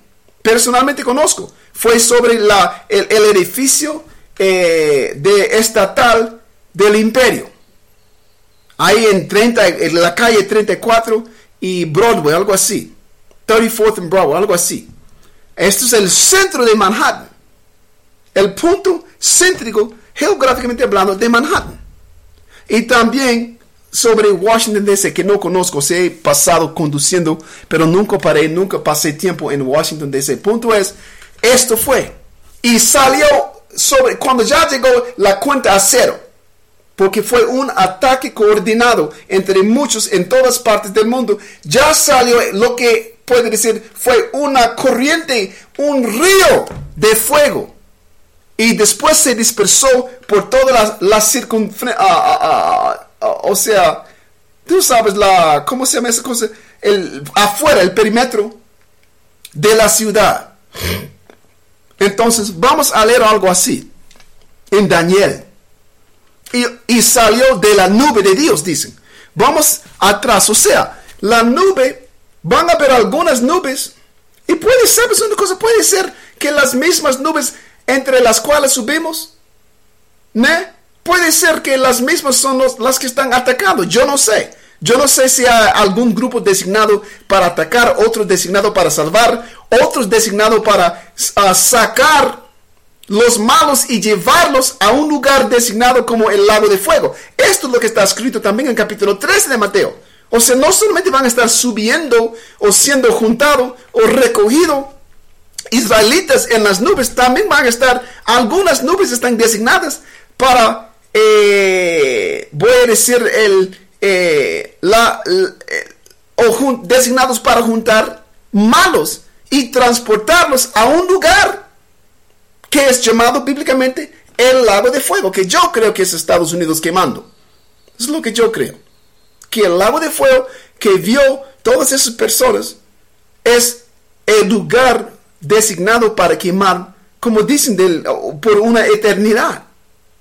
Bueno, vamos primero a leer Daniel. Daniel capítulo 7. Después de la sucesión de los 4 reinos, de los 4 imperios representados por las 4 bestias, Daniel vio el aparecimiento o la aparición del Señor y el Hijo, quien es llamado en el Nuevo Testamento el Hijo del Hombre. Vamos a capítulo 7. Daniel, capítulo 7. Un momento, estamos en Daniel. Ahí estamos. Mira lo que dicen. Estamos en versículo 9. Daniel capítulo 7 y versículo 9 que dicen: estuve mirando hasta que fueron puestos tronos, y se sentó un anciano de días. Este anciano de días, según Lucas capítulo 43, como versículos 11 a 13, esto es el Señor. Un anciano de días se refiere a quien existió antes del establecimiento, antes que el establecimiento de días. Ese es, digamos, segmentos de tiempo para para nosotros, la humanidad, que se llaman días. Los segmentos de tiempo conocido como un espacio de 24 horas, un día. Antes de que digamos, sistema fuera establecido, existía Dios. Eso es lo que dicen y declara Isaías capítulo 43. De que antes que hubiera días, yo soy. Es lo que Dios dice. Entonces el anciano de días es Él. Otra vez, versículo 9. Estuve mirando, estamos en capítulo 7 de Daniel. Estuve mirando hasta que fueron puestos tronos, y se sentó un anciano de días, cuyo vestido era blanco como la nieve, y el pelo de su cabeza como lana limpia, o sea, era como lo que nosotros llamamos hoy colocho. Lo que dicen los brasileños, crespo. O cabelo crespo. Lo que le dicen ahí en los Estados Unidos, afros. Él tenía pelo así, pero de color puramente blanco. Su trono, escuche eso. Su trono llama de fuego, o sea, por donde él se sentía. Fuego. Y las ruedas del mismo, fuego ardiente, o sea, era una cosa de fuego encima del cual él estaba, o por adentro del cual él estaba. Mira lo que él dice. Un río de fuego procedía y salía de delante de él. Como, por ejemplo, voy a utilizar otro ejemplo de película. Otra película que fue una película rehecha, duplicada. Creo que la original era como en los años 50. Yo me acuerdo cuando yo era niño. No que yo vivía en los años 50. Estoy diciendo que cuando yo era niño, ya esa película que había salido en los años 50 o 60. Yo soy un bebé de los 60. Un hombre que era bebé de los 60, pues. Hubo una película llamada Guerra de los Mundos. Y más recientemente, como digo en los últimos tal vez 15 años, la rehicieron con Tom Cruise. Y mostraron esos como seres de donde fueran, pero en sus naves ellos, o sea, tienen algunos, en las películas de ficción, tienen algunas naves especiales de donde salen de enfrente los rayos. Y no de abajo como en la de Día de Independencia. También era los chiquitos del Día de Independencia. Ellos estaban tirando rayos, pero de enfrente. Así es lo que Daniel vio. Que el vehículo por donde el Señor Altísimo estaba, salía ríos de fuego. ¿Qué se llaman esos ríos de fuego? Es lo que nosotros llamamos hoy rayos. Y eso es lo que dice el profeta Habacuc, que fueron rayos que salían de la mano del Señor. Y dicen que ahí estaba escondido su poder. Porque no estaba en una espada o una arma, un rifle, algo así, no. Salía rayos, dicen, rayos brillantes salían de su mano. Y ahí estaba escondido su poder. Eso es lo que está escrito en Habacuc capítulo 3, versículo como 4. Entonces, Daniel vio saliendo este río de fuego, saliendo de enfrente de la nube en que estaba el Señor. Vas a ver. Aunque no digo nube, vas a ver que eso debe tener un grupo de nubes. Vamos a seguir leyendo. Versículo 10 otra vez. Un río de fuego procedía y salía de delante de él. Millares de millares le servían, y millones de millones asistían delante de él. El juez se sentó, este mismo es el juez, y los libros fueron abiertos. Versículo 11. Yo entonces miraba a causa del sonido de las grandes palabras que hablaba el cuerno. Miraba hasta que mataron a la bestia, o sea, está viendo el juicio final de la civilización europea, la bestia. Dicen, y su cuerpo fue destrozado y entregado para ser quemado en el fuego.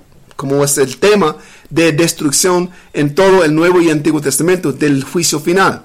En el Antiguo Testamento, el mismo día de Armagedón es conocido también como el día del Señor. En el libro de Amós, en el libro de O.V.N.I.s o Abdías, y en Jeremías es conocido como el día de la venganza del Señor. Entonces mira lo que él dice en versículo 12. Habían también quitado a las otras bestias, o sea, las otras naciones, los otros imperios, los que habían tenido el poder antes del establecimiento y la expansión de la civilización europea, que es Edom. Las otras naciones que gobernaron, ellos perdieron sus reinos, sus dominios, como dicen aquí otra vez en versículo 12. Habían también quitado a las otras bestias su dominio, pero les había sido prolongada la vida hasta cierto tiempo. O sea, ellos van a sobrevivir un tiempo un poquito más que a la bestia o sea, que a la civilización europea. Versículo 13. Miraba yo en la visión de la noche, y he aquí, con las nubes del cielo venía uno como un hijo de hombre. Un hijo de hombre es el hijo de hombre en Mateo capítulo 24, versículos 30 y 31. Es él. Pero viniendo con las nubes. Miraba yo otra vez, versículo 13, Daniel capítulo 7, versículo 13. Miraba yo en la visión de la noche, y he aquí, con las nubes del cielo venía uno como un hijo de hombre, que vino hasta el anciano de días. O sea, él venía con su propio grupo de nubes, y que ellos iban acercándose al anciano de días, que muestra que Dios, o sea, que el Señor Altísimo, quien la gente llama de Dios, y que el Salvador, Yahawashi, quien la gente llama Jesucristo, son dos seres, son dos distintas entidades. Uno se refiere también como el Padre y el otro al Hijo. ¿Ve? Y las nubes iban acercándose Cristo a su Padre. Entonces, esas nubes son las fuentes de donde provienen este río de fuego. Otra vez, perdón tanta repetición, versículo 13. Miraba yo en la visión de la noche, y he aquí con las nubes del cielo venía uno como un hijo de hombre, que vino hasta el anciano de días, y le hicieron acercarse delante de él. Y le fue dado, o sea, a este hijo de hombre, le fue dado dominio. Es por eso sabemos que un hijo de hombre es Cristo. Es él, es el mismo, el hijo de hombre de Mateo. O del Nuevo Testamento, porque como es lo que se refiere en todos los 4 evangelios. El hijo de hombre. Como él hablando de sí mismo en la tercera persona. Versículo 14. Y le fue dado dominio, gloria y reino, para que todos los pueblos, naciones, lenguas y lenguas le sirvieran. Su dominio es dominio eterno, que nunca pasará, y su reino a uno que no será destruido. Entonces esto es, pero siempre por medio de la presencia de las nubes. Las nubes. Entonces, las nubes. Ahorita quiero entrar en otra cosa. Solo quería introducirte al concepto de lo que son las nubes según el Antiguo Testamento, y que son los mismos, vehículos del Nuevo Testamento. Ahorita dijo Cristo que Él va a venir con las nubes del cielo. Las mismas nubes del cielo con las cuales y encima de las cuales Él viene en otra área. En el libro de Apocalipsis capítulo 19 son todos llamados caballos. O sea, y así la gente dice, entonces, ¿por qué dan, mensaje contradictorio? No es contradictorio. El Señor le estaba dando visiones a muchas personas, a muchos de los apóstoles. Y en la forma que Él quería dar, entregaba un mismo mensaje en varias formas. Y eso es lo que dicen Pablo. Dicen que en el pasado Dios habló a nosotros, a los padres, en muchas maneras y en varias formas. Entonces, digamos que tú y yo estamos recibiendo un mensaje del mismo evento. Estamos recibiendo un mensaje, una profecía sobre el evento que es, la destrucción del mundo europeo, de la civilización actual.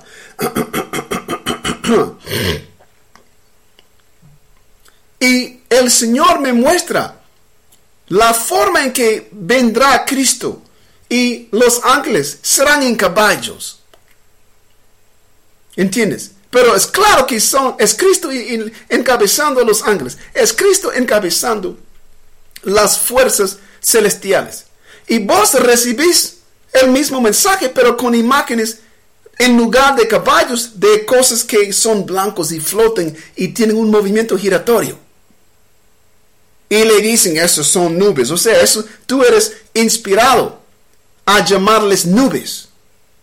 Pero es del mismo evento, de la misma fuerza celestial. Lo que están diciendo, están refiriéndose al modo de transporte, a los vehículos celestiales, lo que son las nubes en una visión y lo que son los caballos en otra visión. Están diciendo la misma cosa. Están diciendo los vehículos, el transporte, porque eso es lo que es un caballo, antiguamente hablando. Fue el promedio, o sea, ¿cómo se llama? El transporte más común. Carros jalados por caballos también. Estos carros de dos ruedas y el chasis, dentro del cual una persona o se sentaba o se paraba, o habían otros, o como con los carros de batalla, una persona controlaba con las cuerdas, ¿cómo se llama? Lo que se llamaba en eso, el caballo, conduciendo, mientras otro y tal vez otros dos, porque tenían unos en que cabían 3 hombres, uno conduciendo y los otros 2 atrás en cada extremo tirando flechas, tirando flechas a los enemigos. Esto es lo que Dios llama carros y caballos, pero celestialmente Él se refiere al transporte celestial, al mismo, caballos. Por eso hemos estado leyendo esto. Mira lo que dicen aquí. ¿Sabes lo que vamos a hacer? ¿Dónde quiero? Isaías, vamos atrás, estamos en el libro de Daniel. Estoy mostrando que lo que son nubes, en algunos libros, el Señor llama otras cosas el mismo fenómeno. La nube es el carro, digamos. Vamos atrás, vamos al libro del profeta Isaías. Isaías, antes de Daniel es Ezequiel, antes de Ezequiel es Lamentaciones, que solamente tiene como 5 capítulos, es un libro chiquito. Antes de Lamentaciones es el libro de Jeremías, y antes de Jeremías es el libro del profeta Isaías. Ahí vamos a Isaías, y es el último capítulo 66. Isaías capítulo 66, y vamos a leeremos aquí, déjame ver, capítulo 60, ahí está, 66, sí, vamos a leer versículos 15 y 16, Isaías capítulo 66, versículos 15 y 16, que dice: porque he aquí, Jehová vendrá con fuego. Eso es lo que vio Daniel. Delante de él salía, en lo que él estaba, Daniel describió como su asiento estaba sentado en un trono de fuego, lo que él dijo. Trono de fuego con ruedas de fuego. Y delante de él, en la parte delantera de este trono, voy a llamarlo, salía fuego. Está describiendo lo que nosotros, o el fenómeno que mundialmente es llamado un ovni, un objeto volador no identificado. Pero estamos identificándolos ahorita mismo. Versículo 15 otra vez. Porque he aquí que Jehová vendrá con fuego, y sus carros como torbellino, para descargar su ira con furor y su reprensión con llama de fuego. Lo que nosotros hemos leído como un trono de llamas de fuegos en Daniel capítulo 7, aquí es un carro, pero como torbellino. ¿Por qué dicen como? Porque y tampoco está hablando sobre, el fenómeno atmosférico como un tornado, un remolino. Está hablando sobre un vehículo, es un carro. Pero tienen el mismo movimiento que nosotros reconocemos por medio de un torbellino giratorio. Un carro que viene y opera en forma giratoria, dando vueltas. y tirando fuego. O sea, un ovni, lo que la gente llama de ovni. Vamos a leer eso otra vez.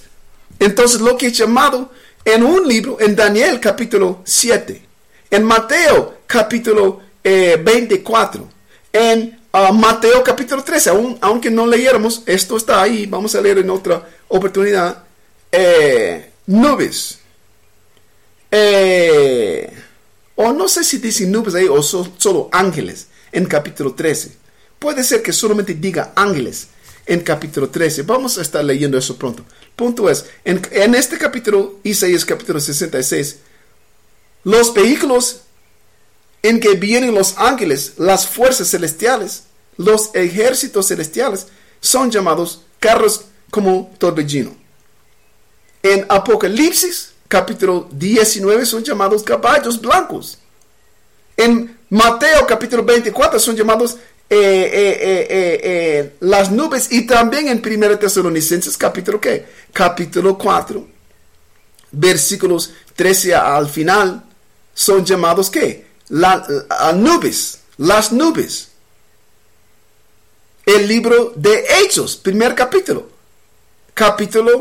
1 versículo 7 o entre versículo 1, es entre versículo 1 y 11, cuando habla sobre la ascensión de Cristo, cuando Él salió.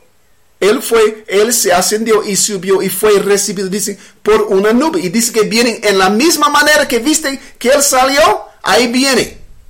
Y en Apocalipsis capítulo 1, versículo 7, dicen que he aquí que viene el Hijo de Hombre con las nubes.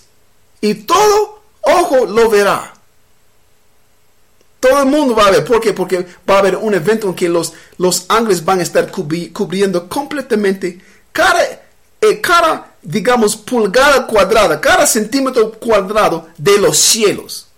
Por eso dice que es un día de oscuridad. O de oscuridad, perdón, hablándoles de portugués. Es oscuridad. Porque va a tapar el sol. Si es en la noche, va a tapar la luz de la luna. Si es en el día, va a tapar la luz del sol. La presencia, dice Habacuc, la presencia del Señor llenó el mundo, llenó la tierra. Eso es lo que dice en capítulo 4, o capítulo, 3 de Habacuc. Bueno, entonces, dice otra vez, vamos a leer el versículo 15. Estamos en Isaías capítulo 66. Porque he aquí que Jehová vendrá con fuego y sus carros como torbellino, para descargar su ira con furor y su reprensión con llama de fuego. Porque Jehová juzgará con fuego y con su espada a todo hombre, y los muertos de Jehová serán multiplicados. Se está hablando del mismo, está hablando de lo que nosotros llamamos el día de juicio, el día del juicio final. Pero con carros como torbellino. Pero en el mismo día, mira esto. En el Nuevo Testamento, el último libro, Apocalipsis, capítulo 19, vamos a leer rápidamente de versículo 11. Entonces vi el cielo, y eso está hablando de la venida de Cristo. Entonces vi el cielo abierto, y he aquí un caballo blanco. Y el que lo montaba se llamaba Fiel y Verdadero. O sea, esto es Cristo. Y con justicia juzga y pelea. Viene para pelear en el nombre de la justicia del Señor Altísimo. O sea, entonces el fenómeno en que Él estaba montado es un caballo. Pero dice que Él va a venir en una nube en 24. O sea, la gente dice como un mensaje, profecías contradictorias. No, representan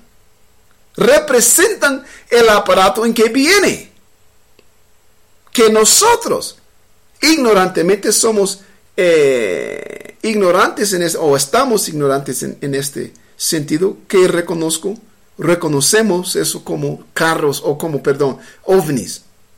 O sea, eso es lo que hemos sido enseñados por las potencias de nuestros gobiernos y cosas así. O sea, básicamente el hombre blanco, o sea, Esaú, ovni.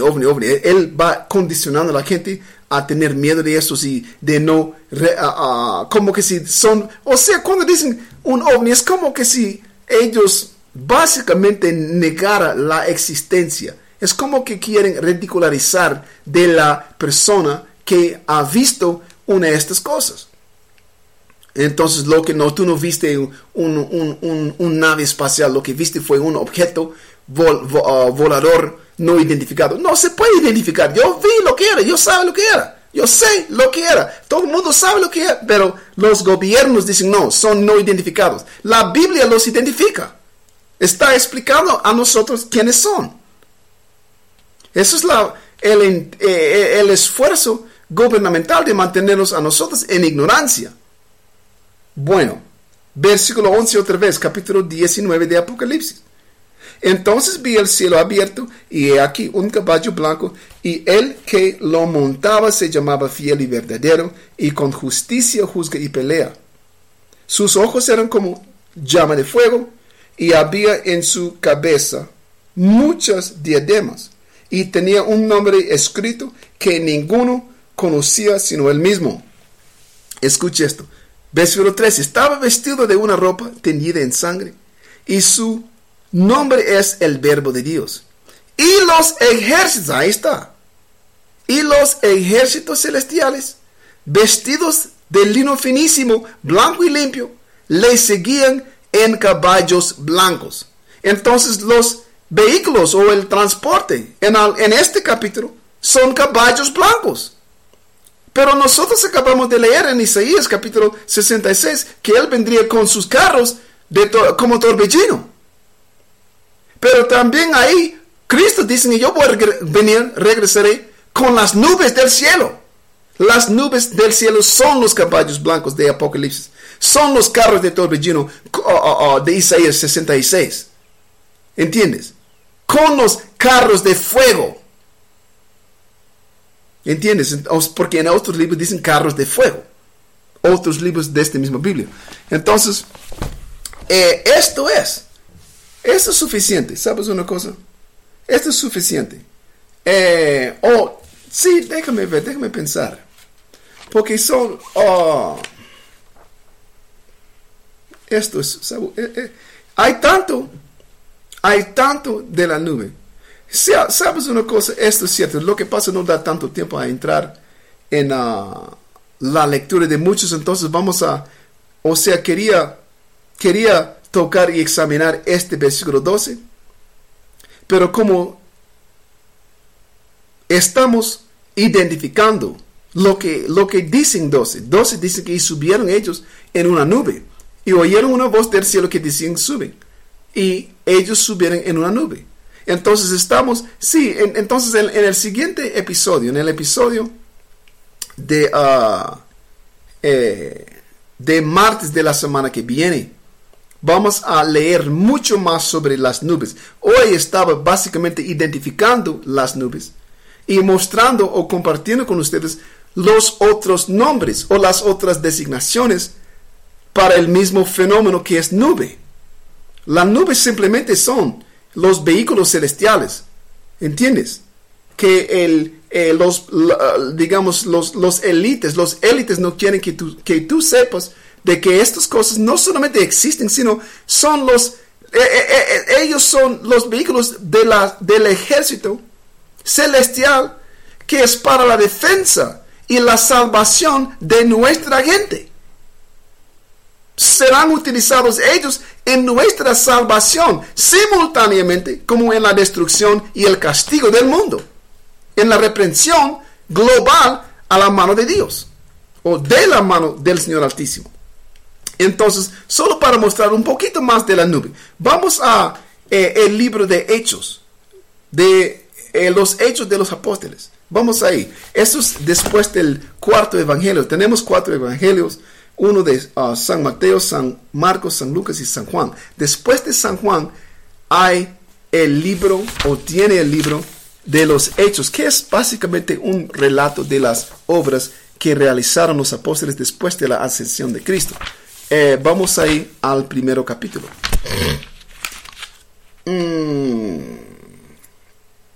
Y vamos a leer de versículo 6. Capítulo 1, versículo 6 hasta versículo 11, que dicen: Entonces, los que se habían reunido, estos son los últimos 40 días. Eso es después de la resurrección del Salvador, de Cristo, de Yahweh Shai. Perdón. Él estuvo por 40 días con sus apóstoles y con los otros pocos seguidores, dándoles las instrucciones. Entonces, en este momento les están haciendo algunas preguntas. Entonces, entre las preguntas, le hacen lo siguiente aquí en versículo 6. Entonces, los que se habían reunido le preguntaron, diciendo, Señor, ¿restaurarás el reino a Israel en este tiempo? Y eso es lo que Cristo había estado predicando. El restablecimiento de Israel como el reino dominante en el mundo, tanto como decía todas las profecías. Pero ellos quieren saber si eso es en este momento ahorita, ya. Y ellos no entendían que eso fue para otro milenio, nosotros estamos viviendo unos aproximadamente 2000 y pico años después de ellos. Entonces ellos pensaban que inmediatamente después de la resurrección de Cristo, ya Él iba a tomar posesión de la tierra de una vez. Otra vez, versículo 6. Entonces los que se habían reunido le preguntaron, diciendo, Señor, ¿restaurarás el reino a Israel en este tiempo? Y les digo, no os toca a vosotros saber los tiempos o las sazones que el Padre puso en su sola potestad. Pero recibiréis poder cuando haya venido sobre vosotros el Espíritu Santo, y me seréis testigos en Jerusalén, y en toda Judea, y en Samaria, y hasta lo último de la tierra. Y habiendo dicho estas cosas, viéndolo ellos, fue alzado, quiere decir, ya está subiendo él, fue alzado, y le recibió una nube que le ocultó de sus ojos. Quiere decir que él entró por una entrada y después se cerró. Eso es lo que quiere decir cuando dicen que le ocultó de sus ojos. Entrando, ellos lo presenciaron entrando y después de entrar, ¡boom!, cerró la entrada. No sé si fueron puertas o esa cosa que abre como un gran hoyo y después se reduce otra vez. No sé cómo era. Pero después ellos no lo vieron con los ojos. Versículo 10, escuche esto. Y estando ellos con los ojos puestos en el cielo, entre tanto que él se iba, ellos estaban viendo él subir y hasta entrar en la nube. He aquí se pusieron junto a ellos 2 varones con vestiduras blancas, obviamente son ángeles. Versículo 11. Los cuales también les dijeron, varones galileos, ¿por qué estáis mirando al cielo? Este mismo Jesús que ha sido tomado de vosotros al cielo, así vendrá como le habéis visto ir al cielo. Entonces, ¿cómo fue la manera en la que vieron los discípulos salir Cristo? Subiendo, como dicen ahí en Tesalonicenses, fue arrebatado, se ascendió y fue recibido en lo que se llama una nube. Pero los ángeles le dicen que él va a regresar de la misma forma, de la misma manera va a regresar. Y por eso, vamos al último. Por eso dicen en Apocalipsis capítulo 1, vamos ahí.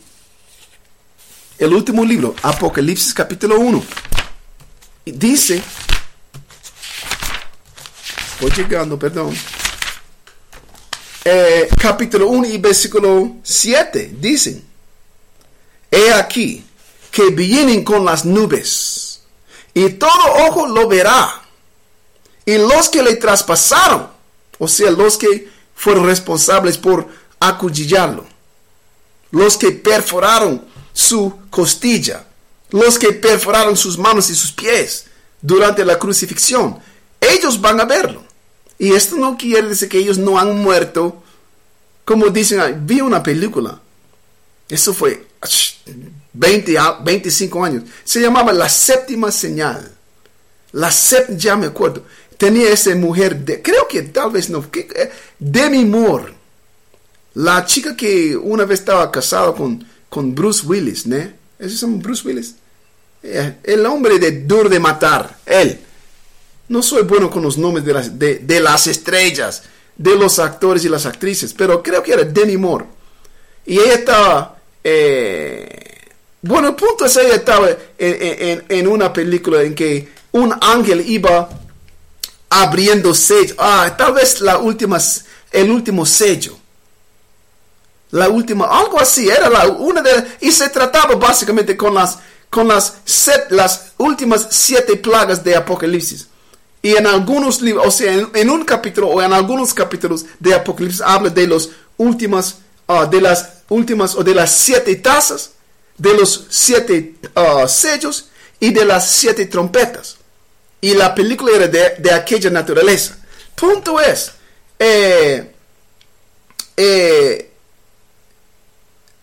la séptima señal. ¿Entiendes? Decían, hubo un hombre protagonizando, o sea, en esa película, que él protagonizaba el papel de quien hace 2000 años había perforado la costilla de Cristo. Fue él. Y no me acuerdo cómo se llama su nombre. Cartafilio, algo así. Él era el soldado romano. Y dicen que él, como haciendo su papel, él explicando, si yo fui quien lo acuchilló o traspasó, perforó su costilla, y yo fui condenado a pasar en la tierra, a vivir y no morir hasta la venida de él. O sea, supuestamente estaba basando este papel de él en este versículo. No, esto quiere decir que ellos ya habrán muertos. Y el Señor Altísimo los va o a resucitar, o ellos ya habrán sido lo que la gente llama reencarnados, o serán reengendrados. Ya en una otra vida ellos van a estar aquí. Y esto es lo que se refiere.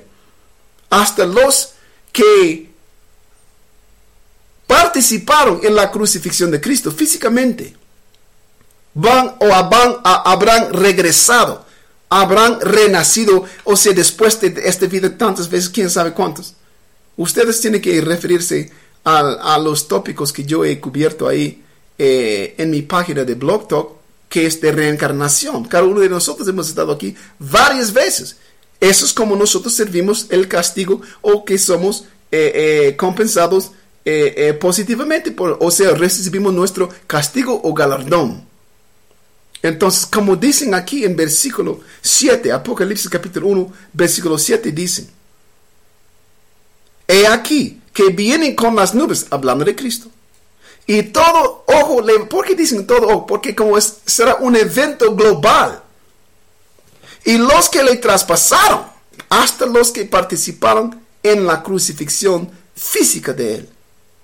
Y todos los linajes de la tierra harán lamentación por él, porque él va a estar haciendo guerra y juzgando en justicia. Dicen sí, amén. Entonces solo esto, eso es suficiente. Vamos a platicar más sobre las nubes. Particularmente quiero mostrar que aquella nube desde el libro de Éxodo hasta Deuteronomio, que guiaban nuestros antepasados después, o sea, por el periodo de 40 años en el desierto de Egipto. Esto fue un gran nave, fue un gran ovni, como la gente habla.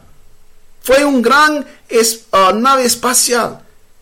Y nuestros antepasados ya entendían que eso no fue después de este acontecimiento, después de aquel 40 años, eso fue normal para nosotros.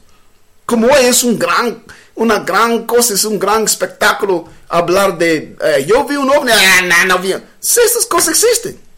Tanto ignorante ya es el hombre que piensa que nosotros somos, digamos, creadores de nosotros mismos, que es una estupidez.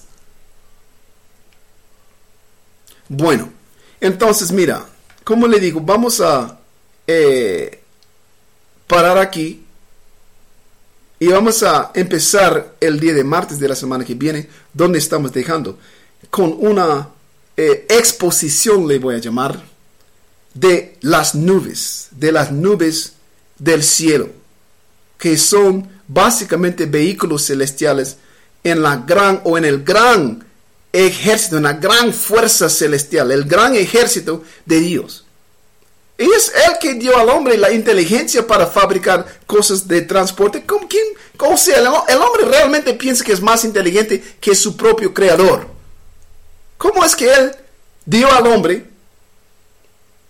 esa capacidad y la inteligencia de crear, siendo Él el creador y habiendo hecho al hombre en su propia imagen? O sea, es con razón que nosotros tenemos alguna semejanza, o sea, alguna cosa que por lo menos muestre que nosotros somos la obra de la mano de Él. Entonces Él dio a nosotros la capacidad también de crear y hasta transporte. Entonces eso significa que también Él puede tener cosas, obviamente tiene cosas y cosas obviamente que con tecnología más alta, obviamente con una inteligencia indescribiblemente más alta. ¿Entiendes? Entonces, una vez más, muchísimas gracias por su participación, por su atención y por las colaboraciones en el compartimiento de la información de esta transmisión en vivo. Muchísimas gracias a ustedes. Que tengan un buen fin de semana y hasta la siguiente transmisión el martes. Hasta luego.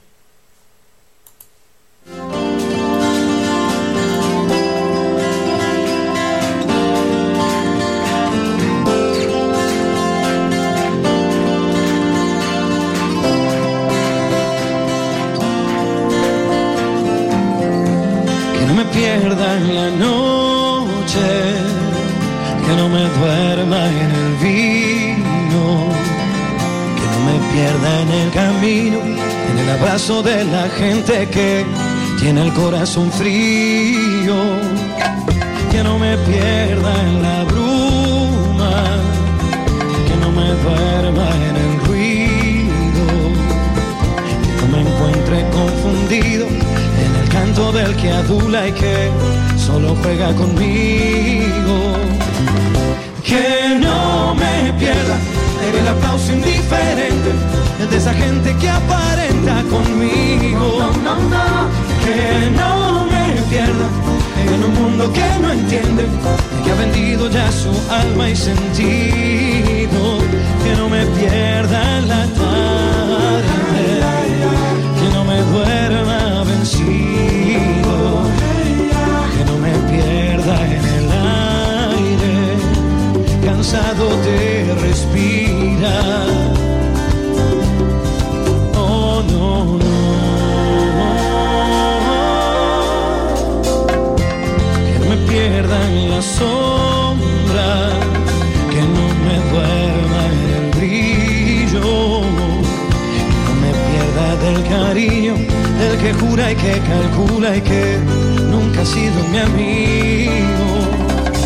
Que no me pierda en la duda, que no me duerma rendido, que no me pierda convencido en el llanto del que miente y que ya empeñó su destino.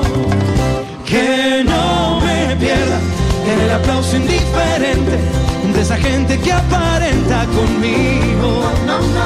Que no me pierda en un mundo que no entiende, que ha vendido ya su alma y sentido. Que no me pierda en la tarde, que no me duerma vencido, que no me pierda en el aire, cansado de respirar. Que no me pierda en el género inconsciente que ha dejado ya su alma al olvido. No, no, que no me pierda en la risa complaciente del que espera algo a cambio conmigo. Que no me pierda en la noche,